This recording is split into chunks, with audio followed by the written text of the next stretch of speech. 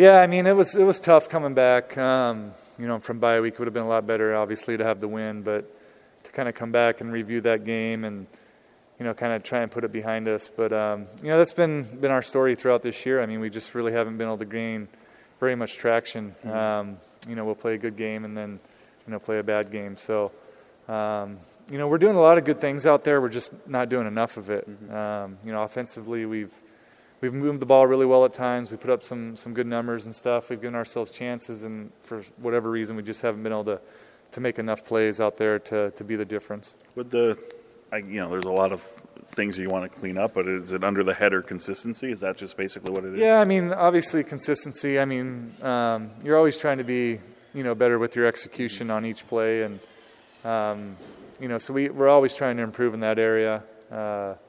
Trying to eliminate some of those mistakes, some of the penalties, some of the stuff that's kind of holding us back a little bit. But then on the other hand, it's just about making some plays. I mean, Coach brought up we've been, in the lead or had the lead in the fourth quarter in most of our football games this year, and we just haven't been able to finish. Mm-hmm. Ricky, your whole time in Edmonton, do you ever have 5 American receivers listed on the starter game? Not that I remember. I always remember we had some good Canadian receivers that were usually in there, but I don't know. Here we still have some good Canadians here that are helping us out, and they're a big part of every offense. And there's some good players around the league. So we lost Coombs a little bit earlier in the year, but Jimmy Ralph is stepping in and doing a really good job for us.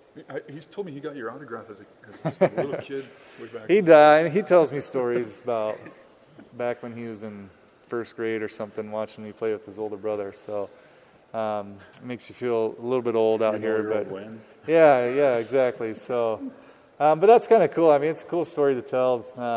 Played with one of his brothers against another one, and now get a chance to play with him. A kid that grew up kind of watching me and his older brother play is kind of cool. When you look at that Eskimo defense, is like with every other football team, does that front four really jump out at you? Yeah, for sure. I mean, they've got a lot of depth there, a lot of great players. Every defense has challenges that they bring to the table, and with these guys, they're very active up front. So that's where every game starts. Is the line of scrimmage. So we got to be able to win the line of scrimmage, kind of keep those guys off balance, and make some plays.